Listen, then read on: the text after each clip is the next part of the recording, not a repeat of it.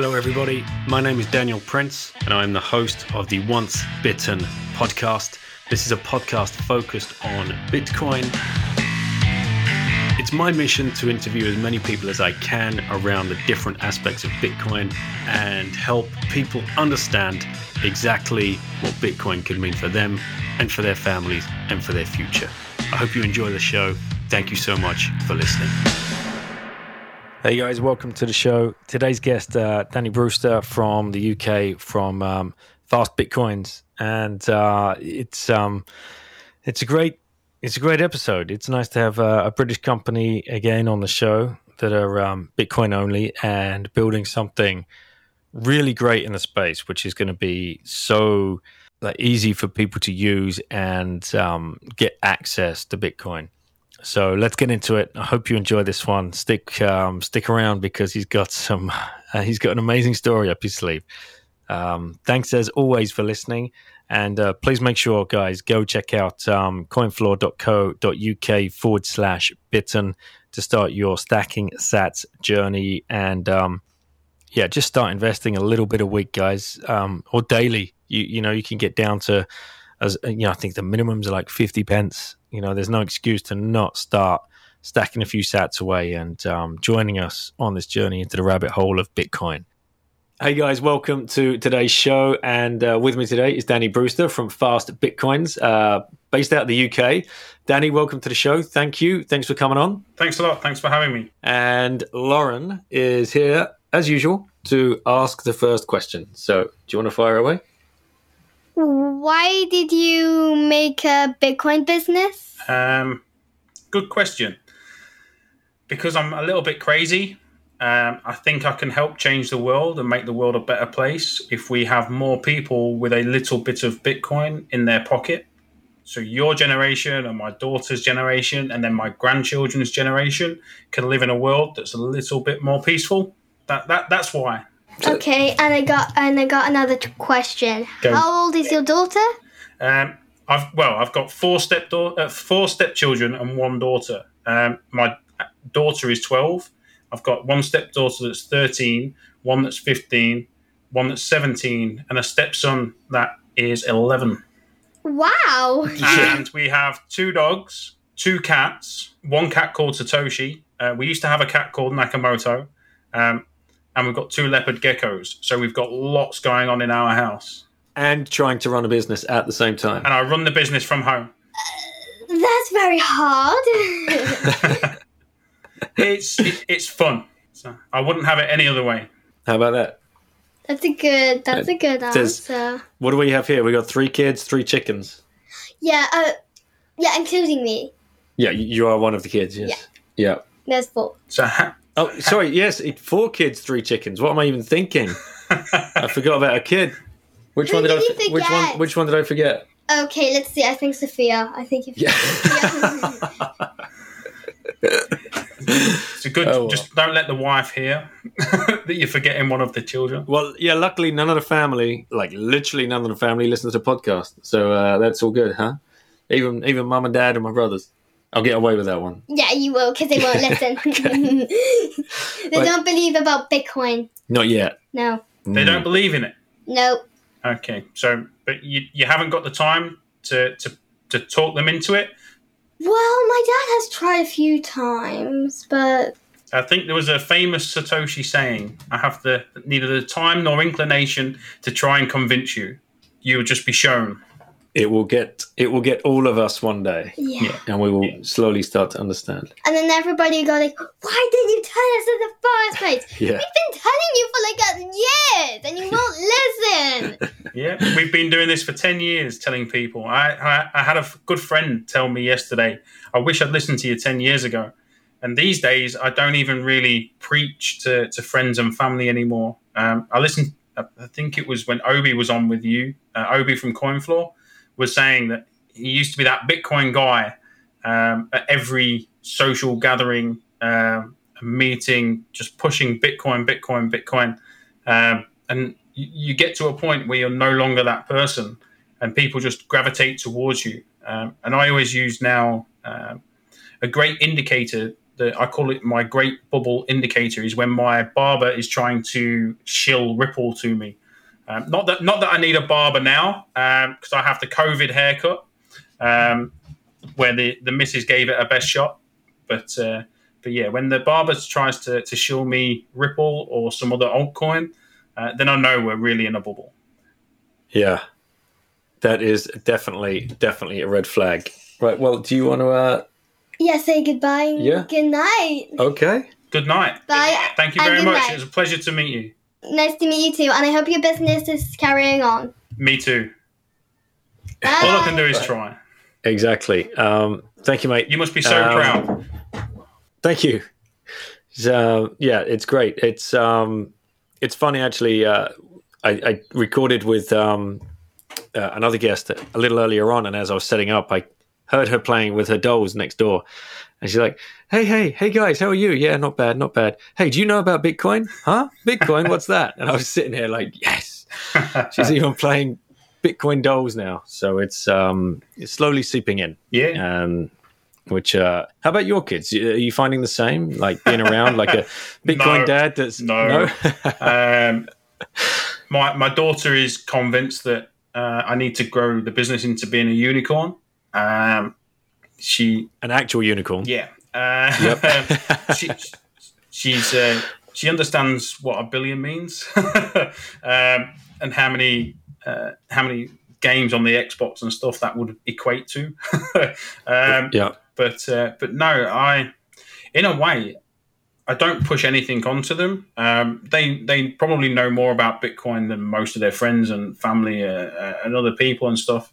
But I've got to a point now where, like I say, you don't want to be that Bitcoin guy that's just constantly at people trying to tell them that this is the next big thing. It kind of wears you down.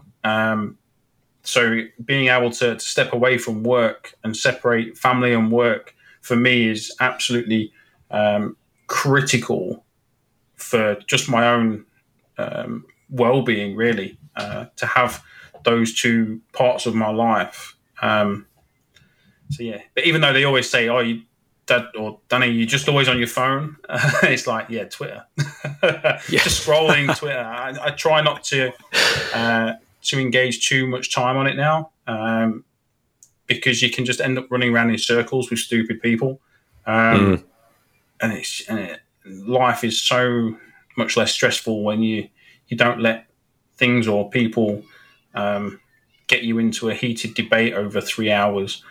That time can be spent so much more productively than arguing with somebody, which is generally an argument over language these days, and terminology.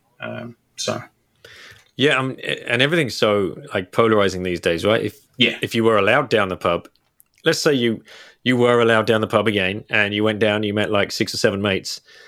You could the conversation could bounce around so quickly, and you could find yourself having the complete opposing view because of what Bitcoin has taught you about, like probably about like God knows how many different rabbit holes you've been down. Yeah, politics for one. This is why I struggle to ever call somebody an expert, because there's so many different fundamental aspects to Bitcoin, whether it's be economics, computer science, distributed systems, applied cryptography, like networking, computer networking. We're even beyond the internet now, obviously with satellite communication, and now obviously Starlink's being launched by SpaceX and things like that, which introduces like additional, and then you've got like the real, like for me, the real geniuses in the spaces, which are the people building things like Rodolfo over at CoinKite,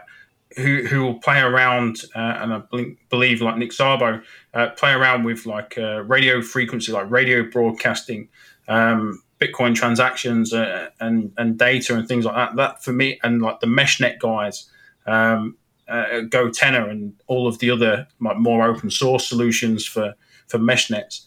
They're the real like geniuses for me, that are building and developing, and the people that I like to look at and look to, and stuff. But yeah, there's just so many different aspects. So for me, it's really hard to be an expert across them all. And I even tweeted the other day about, I've been in Bitcoin nearly probably even 10 years, 9 years.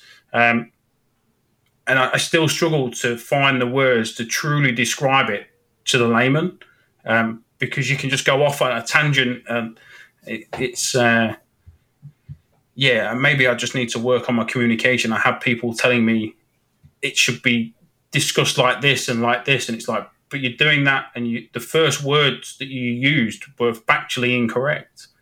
So no, I won't describe it like that. Like somebody called it unhackable. Well, there's a block in 2010 that kind of created billions of Bitcoin. So as part of an output, and the chain kind of got rolled back, and that whole issue seems to get like swept under the carpet by a lot of people that are trying to project this image of what Bitcoin is, and mold it in their own eyes and their creation, and impart that on other people. I just kind of don't really agree with that. So, well, yeah, I don't know too much about that. You just brought up. It's like a major factor, and it was a bug. It was a buffer overflow bug, and there's like a timestamp bug. In about 80 or 90 years, Bitcoin will stop, because there's a 32-bit integer, which is like a software engineering problem, where this timestamp is going to literally click over to 0, because it can't get any bigger. And the next block after the previous block that's created after that requires, as part of the consensus rules, the next timestamp to be larger than the last one. But it's going to be 0 or 1, 2, 3, 4, or wherever the time is. So Bitcoin is going to stop. We need to fix that problem. And there's far better people than me to talk about how that can be fixed. Can it be implemented as a soft fork? Or is it going to be requiring a hard fork and stuff like that? And like people like Luke Dash Jr., Peter Woolley, those are the type of people that are probably far better at answering those questions than me. So there's so many like cheerleaders, and for me, they're just hype. I just call them hype men that will just post all day about how great Bitcoin is, and not actually look at any of the real problems that need addressing, or even acknowledge them. So I just try to remain as level as I possibly can. You need to kind of stay away from Twitter to do that. Yes. Yeah, true. But I have been one of those people that was out and shouting that Bitcoin is the next best thing since sliced bread. I've been that person before. And yeah, it's humbling over time. Yeah, I'm not sure where I am right now. I'd have to ask my bunch of mates. Like, I'm at the point now where I'm getting more questions directed my way than ever before. Yeah. But I definitely just started toning it down. I mean, the whole reason I started the podcast was I just needed other people to talk to. Yeah. So yeah, if you are out in a group of people and Bitcoin should come up, whatever, you know immediately whether or not that person actually is like down the rabbit hole and truly understands it, and you just feel a total gravitational pull towards them. Yeah. Even what you also find is like on social media and things, people can be the most combative, most disagreeable person going. But yet when you put them in a conference room together, they actually share so many things in common that even brought them into the space. That whereas if you was to think, oh, well, these people, if these two, you wouldn't put these two people in the same room together because it would probably turn into a fight. When they actually sit down and talk, they're just having a laugh and a joke, and they generally.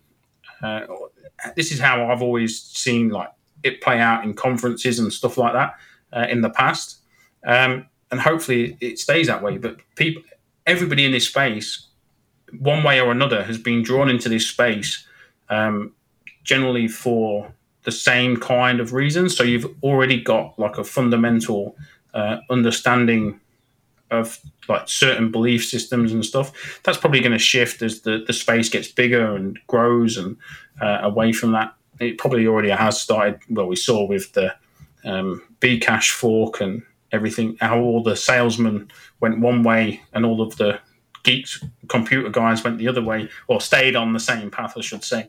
But yeah, it's definitely good to actually meet these people in person, especially if you disagree on social media and stuff. Yeah, I've not done one of the conferences yet. I was hoping to this year, but who knows when we'll be back allowed on planes. And so you're based in south of France, right? Yeah. Yeah, lucky you. Like for me, this whole lockdown and things like that, the sooner we can get back to some kind of like normality, the better. If people are just responsible for themselves, they're generally going to be a lot more cautious and stuff like for like infection prevention and stuff for other people. But if you're vulnerable, protect yourself. Just act in your own self-best interest. So yeah, exactly, mate. I need a holiday. That's what I need. Yeah. Let's go. You said something right at the beginning about the SpaceX and the Starlink satellites. Have you seen them go over? Yes. How unbelievable is that? I've seen them go over post-launch. The last launch they did, they literally passed over the UK or the south half of the UK, literally 30 minutes after launch, which was pretty cool. So we didn't see the whole chain, but we saw the stage 2 pass over. That was pretty cool. Yeah, it's mad. Like the whole chain we just saw the other night. It was like, oh my God. Really? And this, unreal. I know you can track it online and see when it's going to be visible and stuff like that. I should probably look that up. Yeah, your kids would love it. Yeah. If I can get them off the Xbox at the moment. Right. Yeah. Right, so let's what's the usual kind of order of podcasts is, the rabbit hole story, and what brought you into Bitcoin and where you were at the time, and what can you share with us, like right back? What was that day? It's like, what is this Bitcoin thing? For me, it's actually quite funny. I broke my hand on the back of somebody's head, which was kind of stupid. So I had my hand in pot, and so I couldn't work, couldn't do anything. So I just sat at home, had to switch my mouse over to my left hand, and that's all I can really truly remember, was having to get used to using my desktop with my left-handed mouse, or with using my left hand on the mouse, and just reading and just all sorts of random things that I was bored. And I couldn't even tell you the name of the blog that I was reading, but I kind of discovered it it was like a financial blog, and because I think I had some bonds due for renewal, so just or due for maturity, I should say, and it just fell into my life, and because I was bored, I had the time to just get into it. And like everybody, what's this? Distributed. There's no central point of failure. Kind of understood what a central point of failure would mean for money, and not having that, especially electronic money being unregulatable on a network level, because I was the first person in school with a CD writer. So the entrepreneurial spirit was there in school. And then, so pre Napster, we used to have like Audio Galaxy and stuff, which was like websites where you could download the MP3s directly from the website before Napster was even a thing. for all of my old rap albums, and used to do my mix CDs and stuff as well. Like back being like 14, 15 in school. And so I kind of understood what it would mean for money, because I'd seen the file sharing path from like Audio Galaxy and websites all the way through like Napster, the failure of Napster, the music industry's reaction to Napster. And I'd worked in retail banking straight out of school as well. So understood that money wasn't backed by anything and stuff. For me, one of the greatest speakers on Bitcoin, especially from an economics perspective, is Tuur Demeester.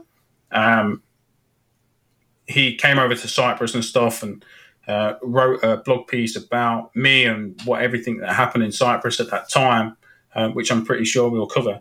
But even to this day, his early talks on Bitcoin are just absolutely phenomenal for making that penny drop as to what it's really capable of from an economics perspective. Censorship resistance and everything else like that censorship resistance is literally the key selling point of Bitcoin. Not saying that censorship resistance in the form of darknet markets or anything like that, but censorship resistance if it's mine, it's mine. Like not your keys, not your coins. Come and take it from me. I've not even got any. That boating accident was terrible. That for me is just why Bitcoin is our only hope going forward, or our biggest hope.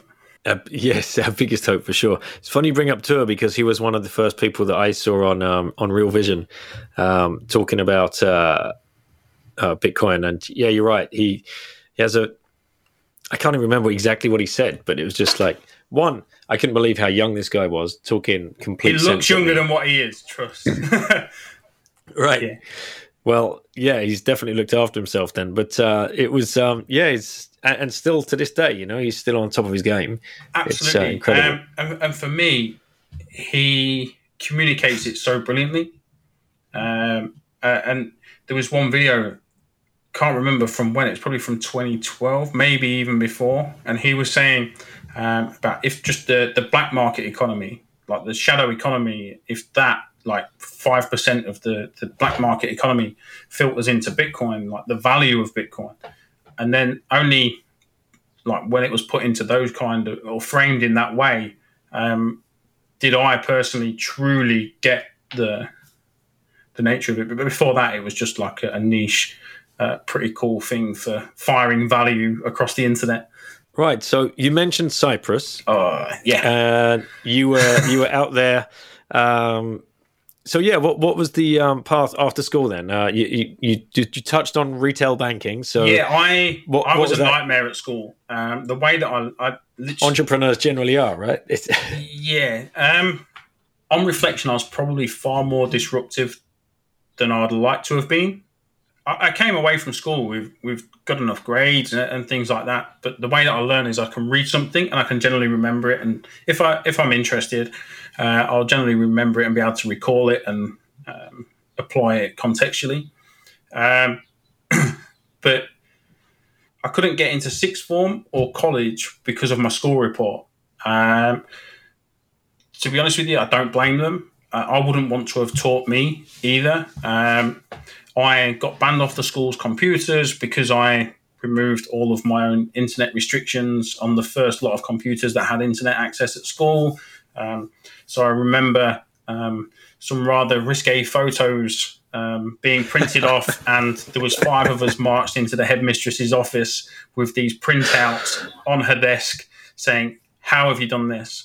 And then she told the other 4 to leave, and then the head of the council's IT department came in and screamed at me, "How did you do it?" So I kind of had to explain. But then I was just banned off the computers at school permanently. How did you know how to do that young? My stepfather was essentially a computer nerd. So I tinkered. I literally remember selling. I put together a little bit of an online business selling. I don't know if you can remember the Nokia 3210 and the 3310, the ringtones and the custom screensavers, which was like a bitmap, like images for screensavers and wallpapers on the old Nokia 3210 bricks, and selling them. So people could like text the premium number and stuff, and I had the printouts. When you could, in the magazines, you would see the things, but I did that at school and stuff like that. So just tinkering and learning and reading old boards and things like that. I wouldn't really promote my kids to do it now, but yeah. So we had no internet restrictions at school where everybody else did. So boys being boys.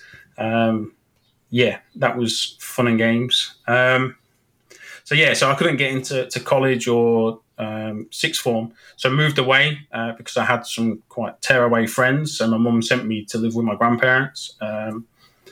Applied for a job in a bank because I was working for my grandparents' company, which I'd later come back to grow and prepare for sale. And we sold the business for them, which enabled them to retire. But that was only a temporary thing whilst I looked for something more interesting that I wanted to really do. So I applied for a job at a bank, got my first job interview, walked in confident, probably a little bit overconfident to be fair, knowing me. At that time, absolutely smashed the interview. Found out when I got the job that I was the youngest ever employee of the bank, straight out of school. I still had my curtains and my undercut. Then I found out after my interview that the manager was the most notorious manager in the region. And she walked downstairs and she literally told the entire team, I've just had a 16-year-old in for an interview that's just done better than all of you ever did in your interviews. So I worked in retail banking, discovered that money is a fraud. Right. What was your job there on the retail? I literally started out as a 16-year-old behind the counter. Within 6 months, I was training to be a personal financial consultant. This was when the FSA was around, and I literally done all of the courses and everything for being a personal financial consultant for the more wealthy clients of the bank. But I wasn't 18, so I couldn't get licensed by the FSA. So I was just waiting. I kind of got bored in the job. Really should have stuck it out, but left there and moved to HSBC. Kind of got bored of banking. In the retail banking, it's not investment banking, where all the big money is earned. So left and literally went into one of the family businesses, with my grandparents, back to where I literally went as a stop off between school and getting a job for the bank. And then from there, built that, or just structured everything so we could sell the company, which enabled them to retire. And then moved into another one of the family businesses, which was in the security industry. That was going through regulatory upheaval at the time. And then pretty much discovered Bitcoin. Right. I also made some other investments and stuff in other enterprises and stuff before that time. Learned some lessons, got burnt in some, made some money in others, but nothing too major. And then, like I say, discovered Bitcoin. Moved to Cyprus in 2012 because my daughter's mother was married to somebody in the RAF, got posted to Akrotiri in Cyprus. So I wanted to give my daughter that opportunity to experience another culture and everything. So I didn't want to deny her of that. And I could just up and move and work from anywhere. So I did that. So I just moved over to Cyprus. Then the bail-ins happened. Where the the banks literally haircut 50% of everything over 100,000 euros in everybody's accounts. The original plan was 8% of everything over 1,000 euros, but that was going to cause violence. Somebody that's got 1,200 euros in their account is going to feel any loss more than somebody that's got 250,000 euros. And I think it was aimed at taxing the Russian money that was sat in Cyprus, but the Russian money left for Malta months before. I think they got tipped off. But the whole scenario, I was living in the Bitcoin bubble. So I was hearing all this, this it's a perfect like storm. And I was at the time thinking Bitcoin is perfect for this. People, if Bitcoin if people held Bitcoin, they wouldn't be going through this. So did some research into the market and stuff, and the way in which people are in Cyprus, they don't like to deviate too much away from what they normally do. So we thought, okay, build out physical locations. So it's the same as like going to a bank, the same type of interactions that they're used to having and stuff. How wrong was I? The business was, we was innovating with like multi-sig wallets, like really like when back when multi-sig was like literally nascent. What year was this? 2013. 2013. Wow. So when they did the bail-ins in Cyprus, what could you just feel like what was the shift in like just?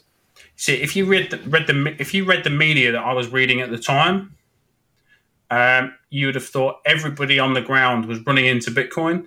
There's the first Bitcoin ATM in Cyprus. Like Bitcoin's going to become like take over in Cyprus. It's the perfect scenario for Bitcoin. So you kind of had that. But then on the other hand, you was like, no, people are queuing up to get 60 euros or 100 euros out the ATM to ensure that they can feed their family because the banks are shut. People aren't and can't move vast sums of wealth into Bitcoin because the banks have closed their doors. And what was the feel on the street between like the general population? Was nobody knew what Bitcoin was?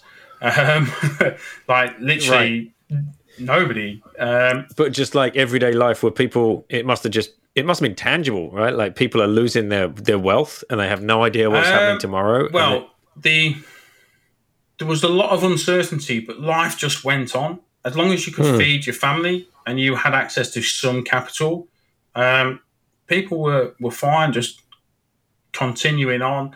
Yeah, sure, there was some unrest and stuff when they, like I say, when they was first discussing, because the banks closed and they hadn't decided what the final situation was going to be when they closed the banks to prevent that run.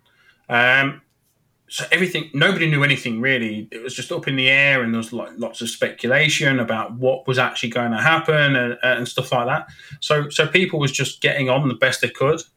So, and the underlying issue was people was borrowing in Cyprus, investing in Greek bonds that was offering a high return. All of those Greek bonds got defaulted on. None of the lending got paid back because the income had stopped. So they was like literally playing the borrowing low, investing for high returns merry-go-round, and that merry-go-round stopped. And that's when all of the like the bail-ins and everything happened. So in a way, it was the behaviours of the people in Cyprus that was doing this, borrowing that money to invest. But in a way, the banks was also promoting that as a good thing to do. That would never come to an end. Like the good times would never end because Greece wouldn't default on their bonds and stuff. So, an all too familiar story. Yeah. Wow. So, what did you start building then in Cyprus? We actually built the first location, physical branch. It was absolutely beautiful. I don't know if you've seen images of it, but in Nicosia. Our offices was in Nicosia, above where the branch was, in a brand new building.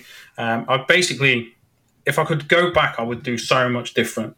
We raised capital from within the Bitcoin community and stuff. Like pre-ICO days, it was like the wrong, 100%, so many wrong decisions that I made.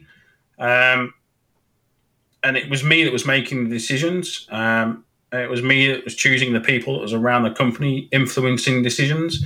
So the book 100% stops here. And so much went wrong. And then it all exploded. I literally had to go quiet for the best part of was coming up to like 3 years when I could break my silence. Fought extradition. Had threats made against my family. There was people that made false accusations against me that offered for all of the issues to go away if I signed over all the assets of the company. We was innovating with like multi-sig wallets to enable the user to hold one key, we would hold another.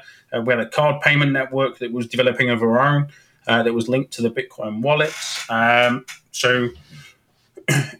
we also had other bits and pieces that we was working on as well. But ultimately, we spread ourselves too thin, and some of the people was just wrong that got involved with the company. But again, it was all my decisions. So you said you were fighting extradition. What this time you were in the UK, and like the business started going bad. No. I lived in Cyprus from 2012. Right. I'd literally just paid up 12 months on my house. I'd moved into a new property in Nicosia to be closer to the offices because Tur came over and spoke at 2 of our conferences.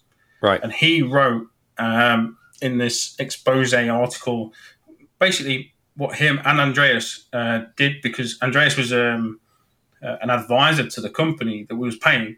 I'd spoke to him about 3 times. It was somebody else that worked for me that wanted him on board, that was a friend of his, for help for the development guys.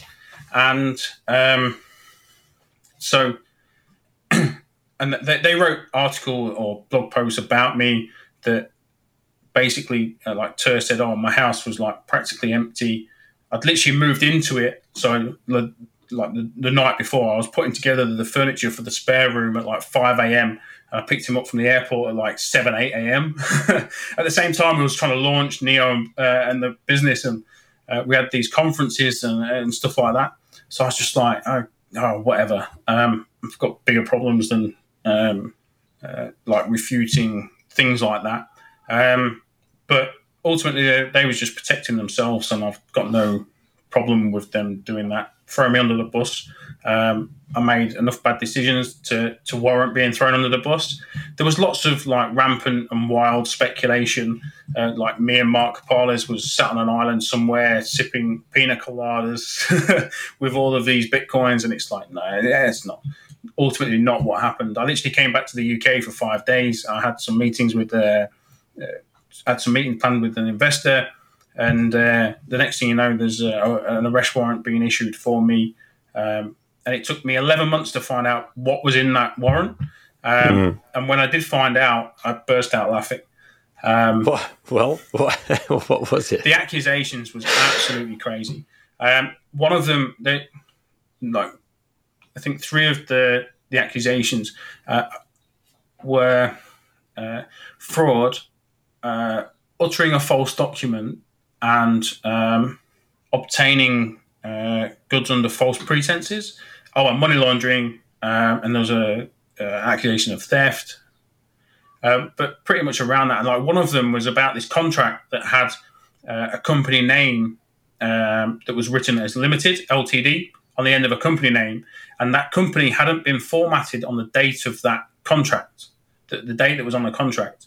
And they basically said that I had misled this person into believing that this company was a limited company and it was registered and what have you.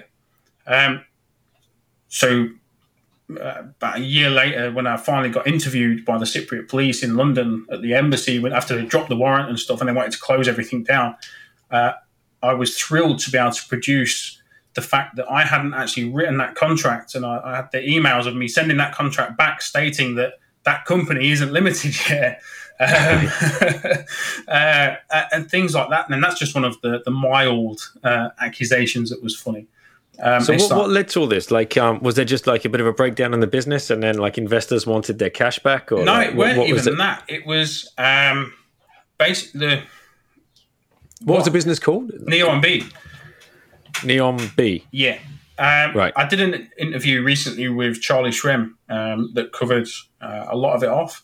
But ultimately, investors lost money after the fact because the business and everything collapsed when all of this was going on. But ultimately, what I put it down to is these individuals were requesting me to sign over all of the assets from everything that was created to them in exchange for dropping all of these allegations. Cyprus has got a population of just under 1 million people in the south, the southern part of Cyprus. Every man and his dog is related. And this warrant was going through the UK judiciary system at Westminster Magistrates, which is where all of the terrorists and everybody goes. People may have seen it when they've been looking at Julian Assange's cases and things. Assange was quoted in my arguments against being extradited. His case was cited in my defence, and it was just absolute madness. I was on an electronic tag for 3 months to prove that I wasn't going to leave the country. So I had a curfew. I've never, ever been tried or even charged with a crime in my entire life. But I still went through that whole extradition proceeding. So my life was on hold. I couldn't commit to anything. And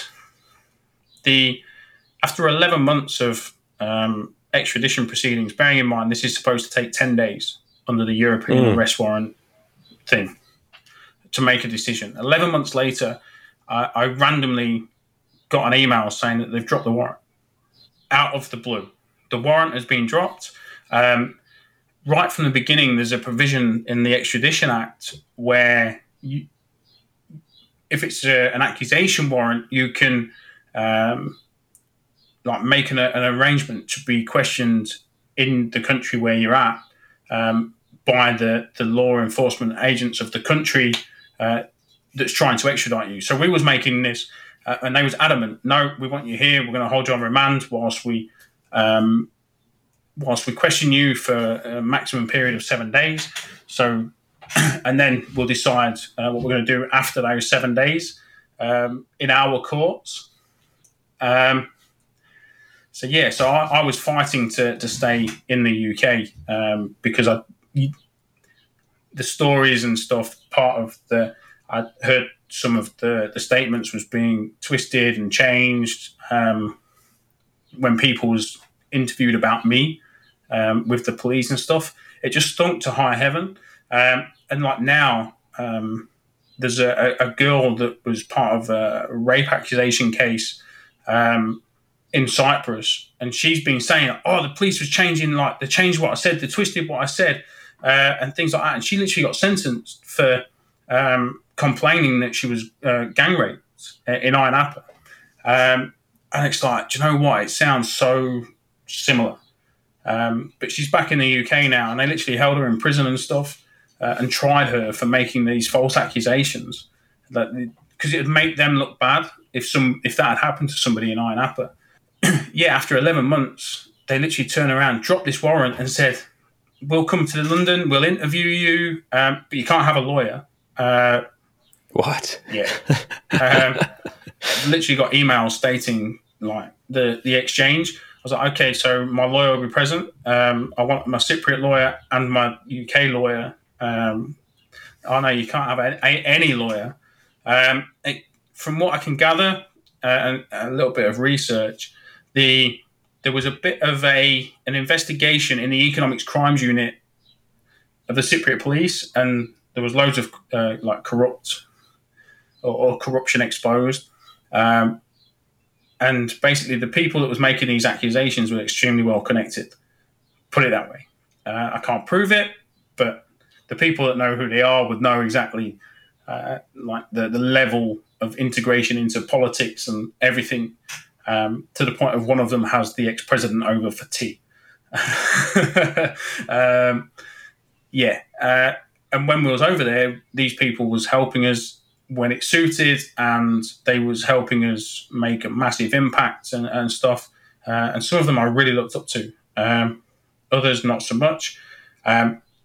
So yeah, it was just one hell of a mess. So I ended up being interviewed in the Cypriot embassy in London for 5 hours.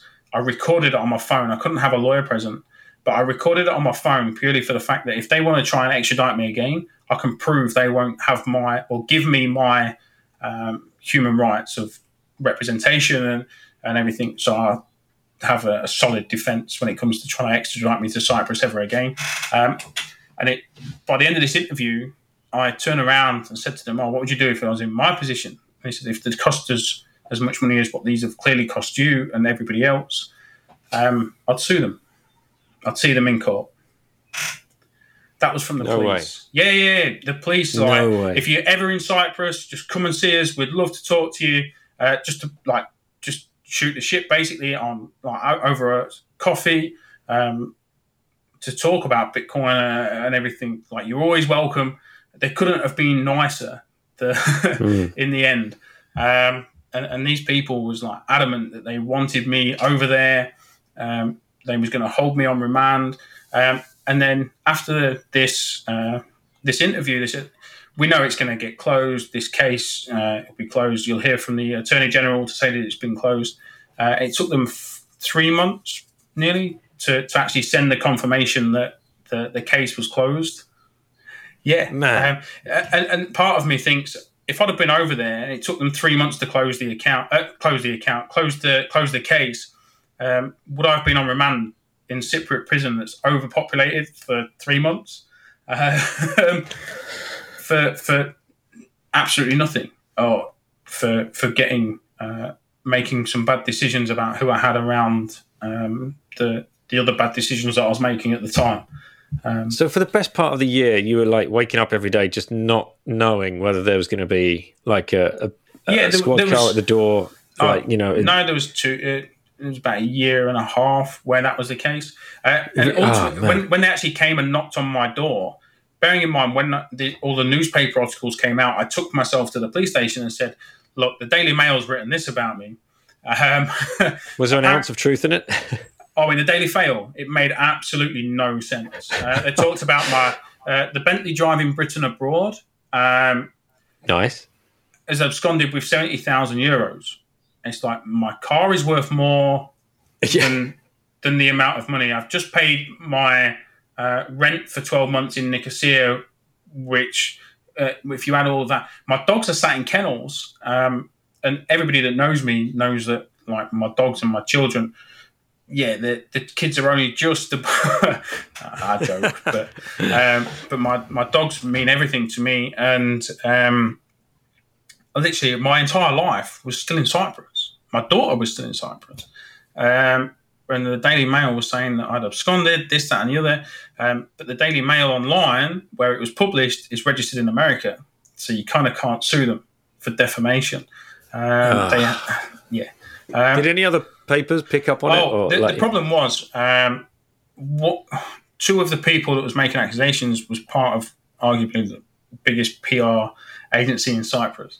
So all of the local papers turned all of our marketing around from Who is Neo, which was the tagline of the marketing campaign, into Where is Neo? And basically a lot of the press stuff that was run from an angle. Information that people was given and was from the person inside that was making threats against my daughter.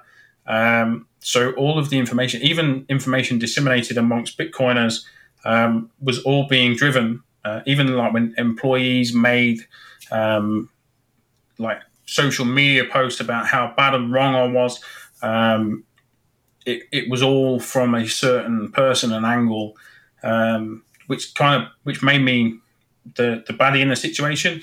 It's like, yeah, I was the baddie in the situation, but not in that way. I was the one that was making decisions and made wrong decisions.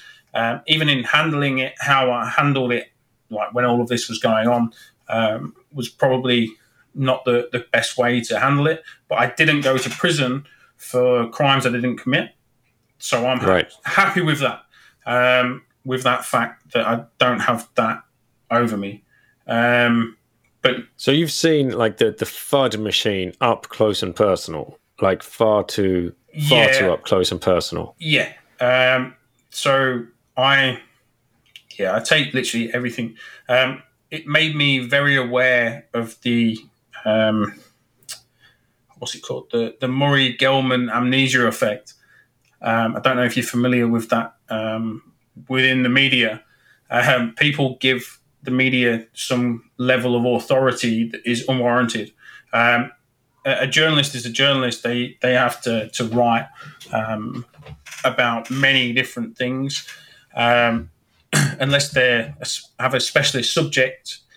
Then basically, if you really know, if you're an expert of a topic, or you have a really high level understanding of or deep level of understanding of a topic, you can read a media article and you think that's absolute rubbish. Like, printing money is good, but you know that, so you think, oh, that's absolutely rubbish. Turn the page over.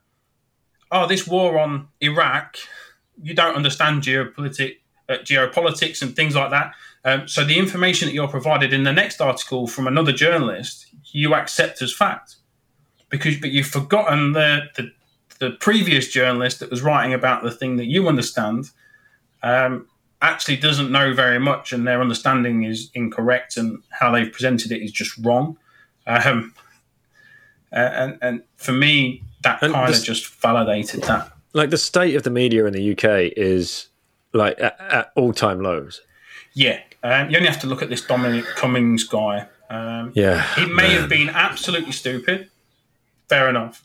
But the media are baying for his blood, and they're all stood outside the front of his house in one big crowd, complaining at the fact that he was not social distancing or whatever. But for me, all politicians have an impossible job of keeping however many millions of people happy. So they're either stupid or genius for getting paid for trying to achieve an impossible job. So yeah, it's just like rank hypocrisy. And you just kind of have to gather facts for yourself these days. Even videos presented online and stuff like that, you have to kind of make sure that you've got the full context, because a 30-second video clip can make somebody look really bad. But you may have missed the 25 minutes of goading or physical abuse or verbal abuse that's preceded that one person retaliating, and they're the one they're the one that looks bad then, and stuff like that. So people do take. But we lap up those 20-second clips, right? Because we're so busy, we're so fast scrolling through. Yeah. If we see a Karen like yelling at someone in the shopping aisle, we think that's the full story right there. Yeah. But like you say, somebody might be in there needling them to that point to try and get some kind of viral clip. Yeah. And you can even edit. You can record the whole 3 minutes, but you can edit the 30 seconds on your phone. And you can frame anything these days to look and appear. And this is what's going to happen when all of this COVID stuff blows over. One side's going to pull these numbers, and another side's going to pull these numbers from a data set. And whatever validates their position and their bias and everything, they're just going to argue from that. And both will have a case. And they'll make a case look presentable. And one side will accept that side and then reject the other side. And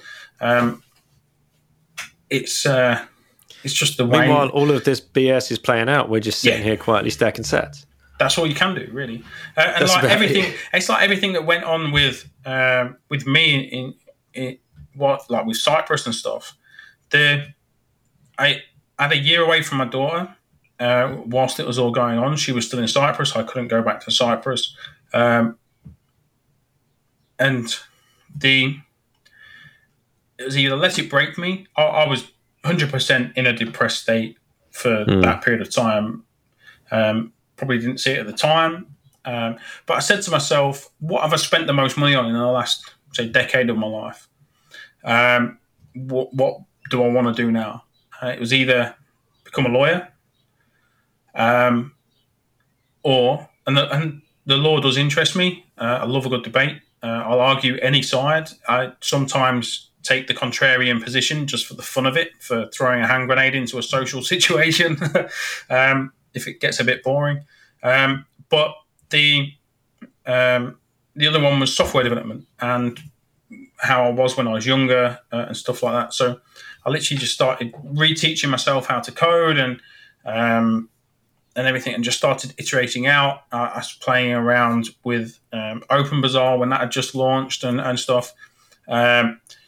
Just improving. We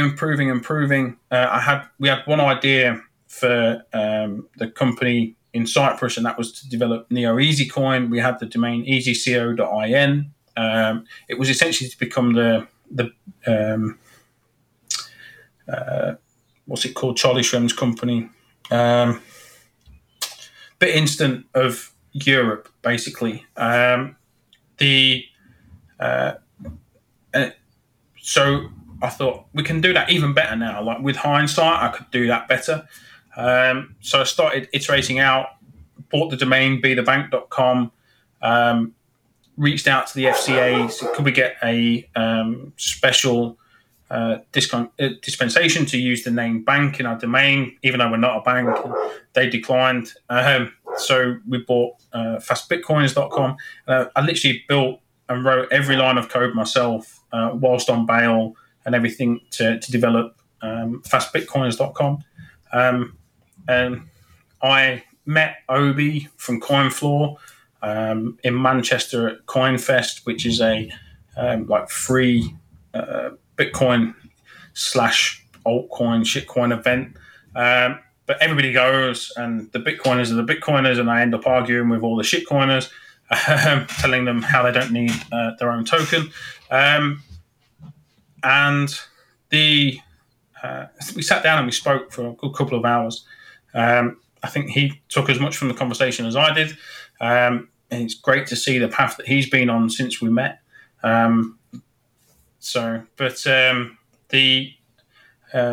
But he said to me, "You're going to need to trust people again." I just built all of this, and it hadn't launched or anything. And I turned around and spoke to a couple of the bigger backers of like Neo and stuff, and just explained to them, "This is what I've built. Are you interested?" and what have you. And they came on board, and they're now my co-founders for Fast Bitcoins.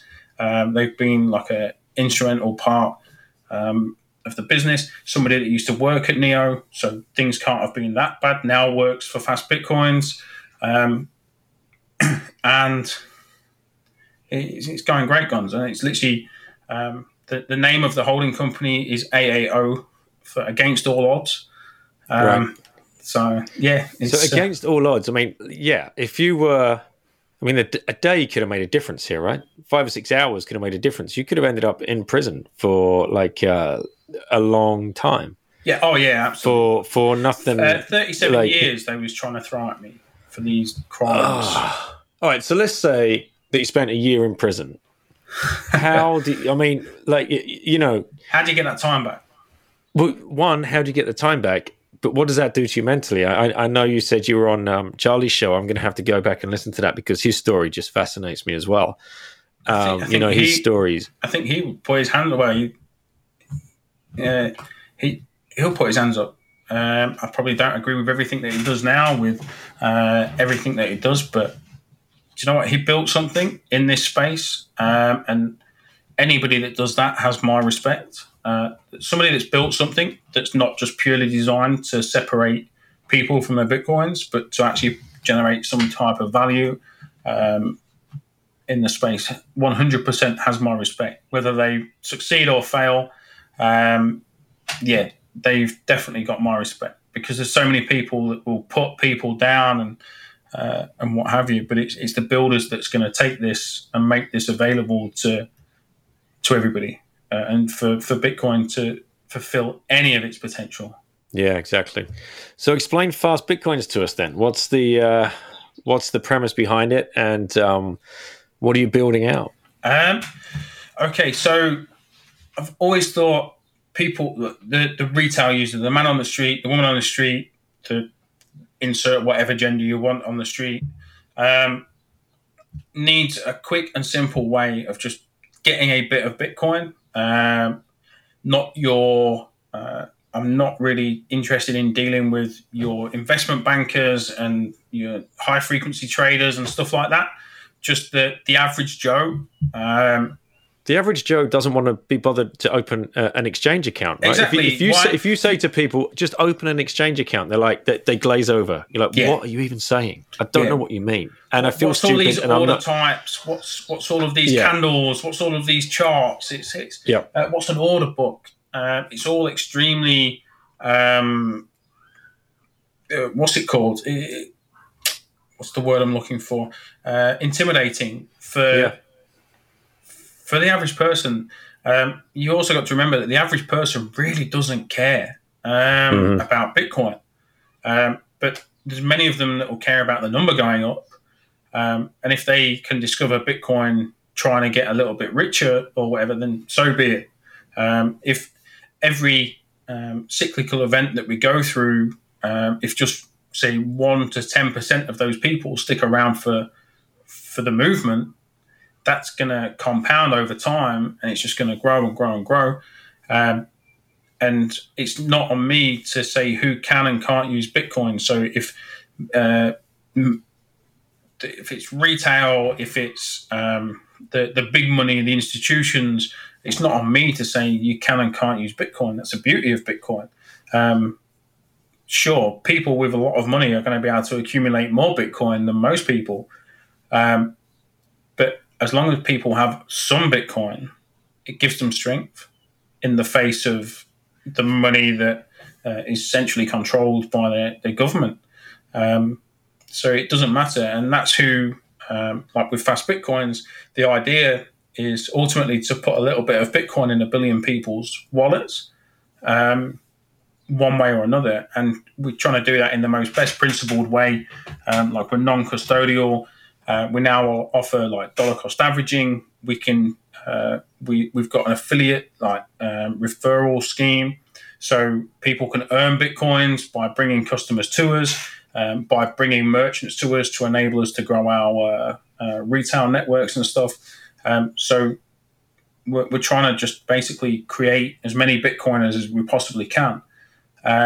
So for any really new people listening to this, when you say like we're non-custodial, could you just like really make that clear for what you mean by that? Okay. If you do not control your Bitcoin, as in the keys to your Bitcoin, they are not your Bitcoin, not your keys, not your coins. So what we do as a company is we'll sell you those Bitcoins, and we require to deliver them to you. As soon as you've purchased them from us, you can't store them with us. We must send them to you. We was the first cash to lightning exchange in the world. So you can go into one of our retail partners that's got a convenience store or a store near you, buy one of our vouchers, and then redeem it and receive delivery on the Lightning Network and things like that.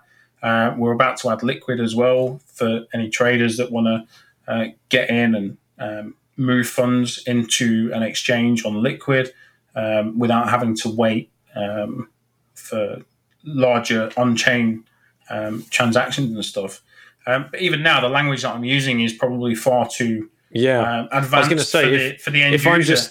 If I'm just a guy that's listened to a few pods and I'm thinking, that's great. They keep talking about exchanges. They keep talking about non-custodial, and they keep talking like, how can I just walk into a shop and hand over some cash and get some Bitcoin back in like some kind of wallet? And that's what you guys are essentially doing, right? No, it's almost like that. So we do have some wallets where we're directly integrated into, so you can redeem one of our vouchers inside the wallet interface, like inside the actual wallet itself, and we'll just deliver it straight into there.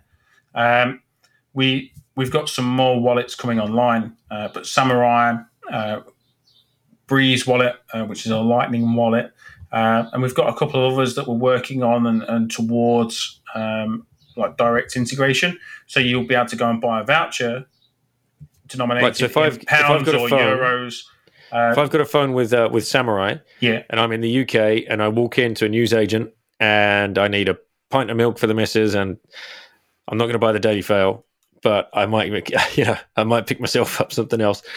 And there's a point of sale machine at the counter that says sell Bitcoin, or like it might have your sign on it, Fast Bitcoin. Yeah, there'll be posters around the store. I could hand over £20. Yeah.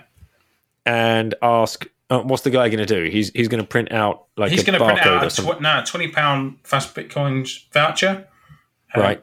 Which will have a QR code? Or? Yeah, a QR code and the text code as well, which you can then redeem either through fastbitcoins.com directly through your account there, or if you've linked your wallet to your Fast Bitcoins account, you'll scan the QR code and it'll just deliver £20 worth of Bitcoin to your wallet. That easy? Yeah. So, right, I've got a phone, I've got a Samurai, I've gone onto fastbitcoins.com, I've opened an account. Yeah. Then I go to the newsagent or local store or petrol garage or whatever, and I see Fast Bitcoins accepted here.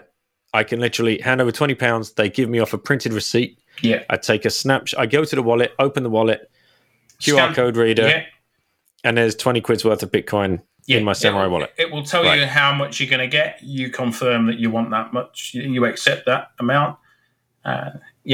Just deliver it straight into your wallet. That's how. Doesn't get much easier, right? This is for the masses now. It's not, because the interfaces and stuff. No, I don't think so. I think we're still way off. I'm probably one of the few people that would actually say that. I still think we can improve as a company, our flows and stuff. We've had to adjust a lot because of the regulatory environment and things. So we've had to put our big boy pants on and jump into bed with the regulators that be. Otherwise, they will send me to jail for operating a business like this and stuff.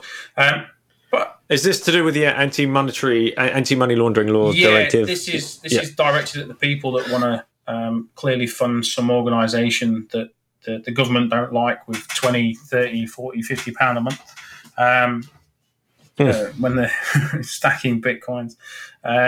But ultimately, we have to abide by the laws until we can afford to buy our own politicians to change those laws. So I've got a smile on the face. I know.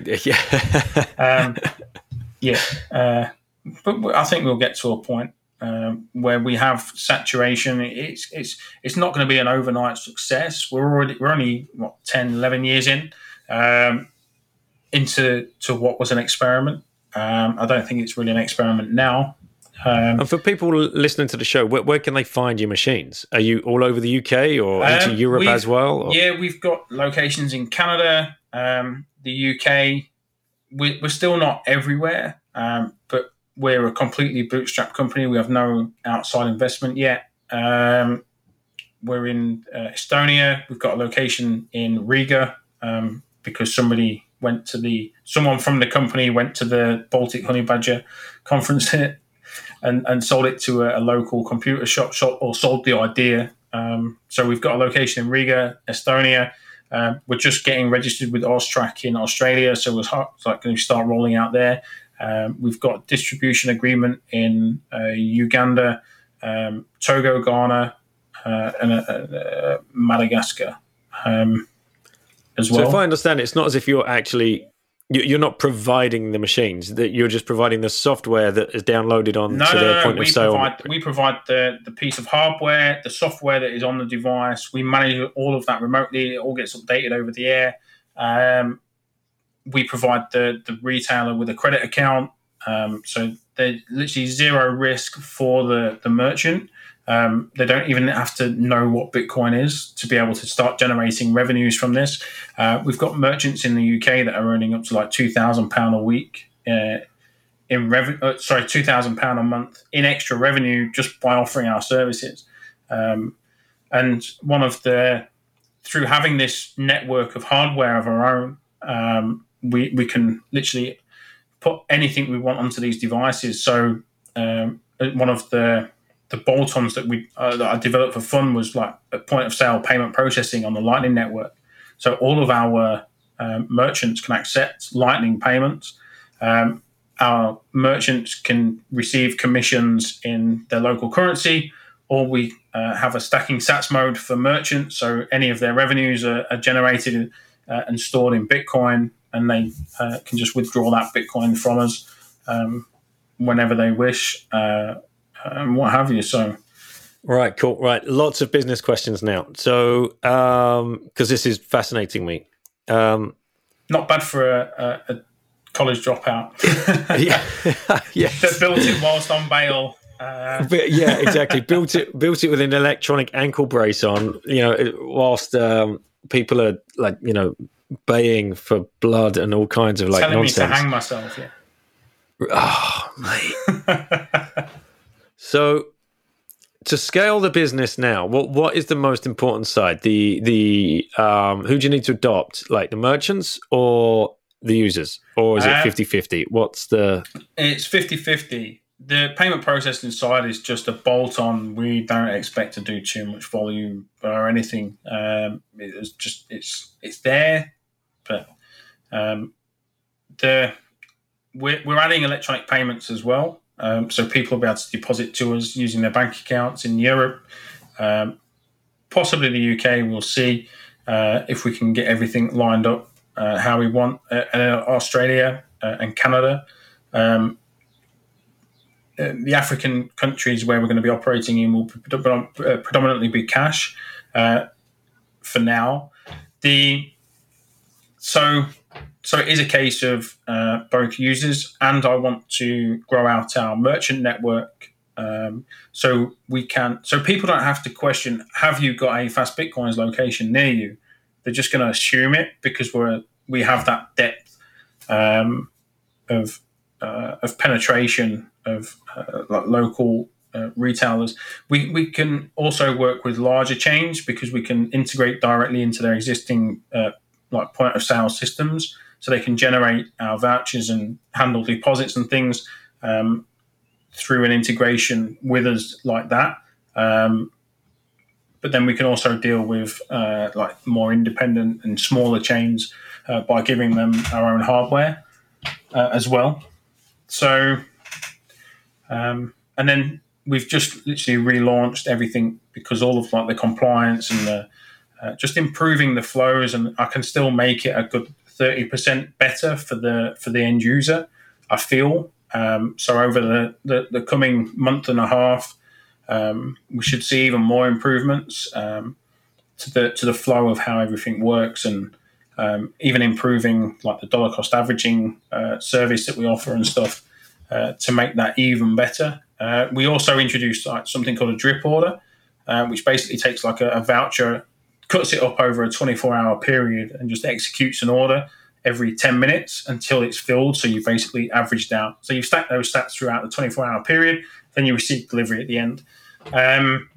So people trying to get people to disconnect from the emotional investment into the price that they've bought at as much as possible, because then people hopefully panic a little bit less and what have you. So how does like the business model work out? So if I'm a merchant and I start using fastbitcoins.com, I'm assuming I get X amount of the commission.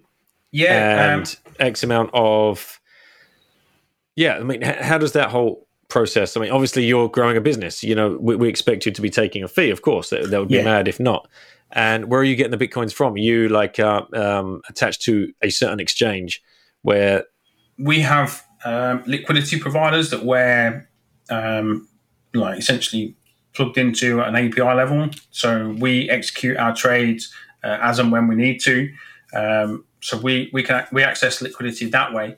But from the merchant's perspective, we for any cash transactions now, we charge like a flat 4% fee.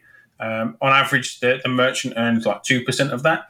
If we have two models now for the merchants, so if we provide you with a credit account, we pay, say, 2% interest. If you prepay, so you basically have say, if you've prepaid £500, you can sell £500 worth of vouchers, but we'll pay you, say, 3% commission because you've prepaid, and we've not had to take any credit risk and stuff like that. But most of our merchants have a credit account. There's zero risk to them. We burden all of that risk that they're going to pay once they've sold the vouchers and stuff. So that's the merchant side of things. And we're not actually directly linked to any single exchange. We have our local banking relationships where we have merchants, because the merchants pay us electronically, and then we move those funds into our liquidity providers to obtain the best possible price in the market for when we're replenishing the stock that we're selling to them. Man, that's a complicated. It's amazing what you've built. I think it's awesome.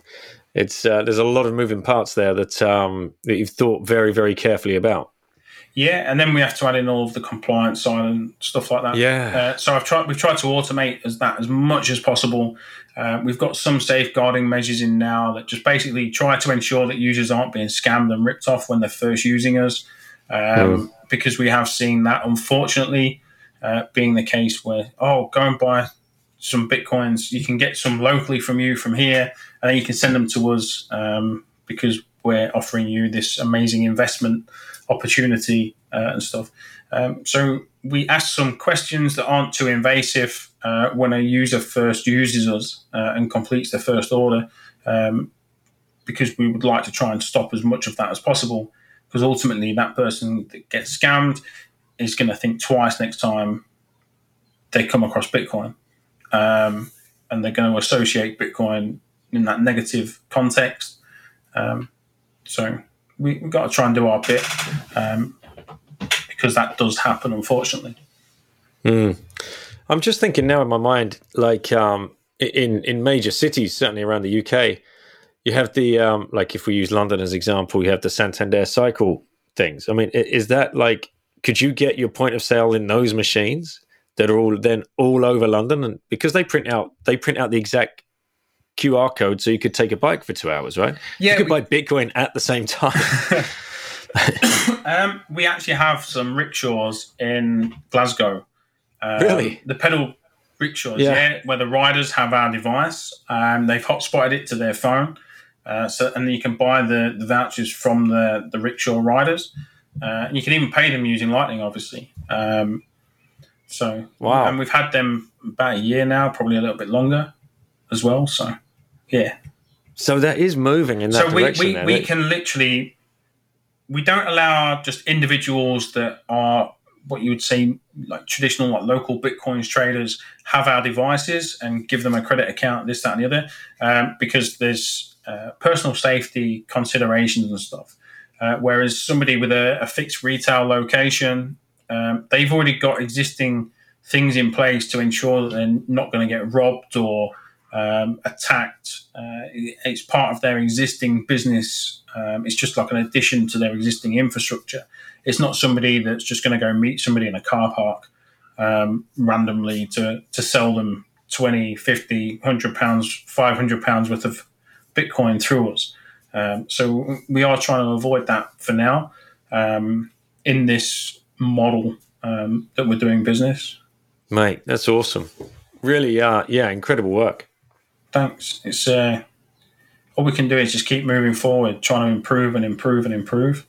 100%, man. 100%. Hats off to you. I think what a crazy journey. What an incredible story. Like, it's you must look back like and think, shit, like, the amount you must have learned throughout this whole, like, there's got to be an upside. Obviously, there's always an upside to, Yeah, I was expecting the first question of the evening to be, what is Bitcoin to you?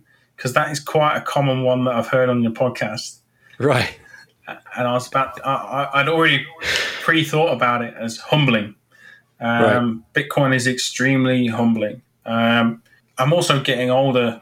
And the only thing, somebody from Vietnam yesterday, from Bitcoin VN, the founder there said to me yesterday, the only thing as scarce as the sats that we stack is the days that we have on this planet. Yeah. And do you know what? That is so true. Funny enough, thinking about that on today of all days for me personally, it is so true. Don't think you know it all. Learn from the mistakes that have been made in the past by like myself and stuff. If I'd not made all of these mistakes, I'd probably be sat on thousands of Bitcoins, living on a yacht already. I've still got to do a lot of work before I get back to potentially ever living that lifestyle. Stay away from boats, Danny. They're no good. Boats, you know what? Boats are not good for your wealth. I'm from a fishing family originally. Like the history of apparently in the family tree, William Brewster was one of the pilgrims that left on the Mayflower for America. So stop. sailing the seas is in the blood. And it can also put me as far away from people as possible. And with Starlink, we can have... I was actually speaking to somebody that's been testing these low Earth orbit internet connectivity down in the Arctic on research vessels. And they say like the speed and the ping and everything is just out of this world, especially on like a large ship for what they're used to. He said it's epic. He loves working with it and stuff. So yeah, maybe one day when the big exit is done, and I'd have a floating Citadel happily. But I do want to get everybody settled, like just repaid and stuff that backed Neo and stuff in Cyprus, and that's part of why I'm doing what I do and stuff, because they took a risk back in the startup and stuff, but it didn't kind of go to plan, and they shouldn't have lost out in the way that they lost out. So I feel like the ultimate responsibility there to get those guys settled, and lasses and ladies. So yeah, we'll get there. But it's just hard work. Let's hope so, man. I'm not the smartest, so anybody can build. Anybody. Yeah, that's a good message. That's a great message. Well, you probably know how I end the show. So if there was one person you could implant your knowledge into that you've learned about Bitcoin and all of the lessons that you've learned along the way, that would then go and share that message with their audience, an audience far wider than you could ever imagine, and influence and educate about Bitcoin, who would that person be and why? Either President of the US or maybe the Prime Minister of the UK, or of one of the Chancellor of the Chancellor of Germany, one of the larger economies, the first leader that's a maximalist. Go and tell your central bank that we're going on to a Bitcoin standard because it's going to separate us from the rest of the world, and it's going to allow us to probably get invaded pretty quickly by the US. But yeah, just somebody that has worked themselves into that type of position that can make those influential decisions. That would probably be the one for me. You know what? I think that country would get invaded, but I think they'd get invaded with very smart Bitcoiners. I think there'd be like a brain race to the first nation that did that. Yeah. There's a few countries that do apparently hold Bitcoin. You can kind of hazard a guess at which ones and stuff, but I know Bulgaria, they probably sold them off. I think it was Bulgaria or maybe it was Hungary that had like a few thousand Bitcoins that they'd taken off somebody like you said, stolen them from somebody or confiscated them from somebody that gave them up and stuff. But yeah, it'd be to give that knowledge and thoughts and understanding to somebody in a position that can impart those onto society from the very top. Because as much as I love the ANCAP group, humans fall into packs. Even when you remove leadership, we're tribal animals.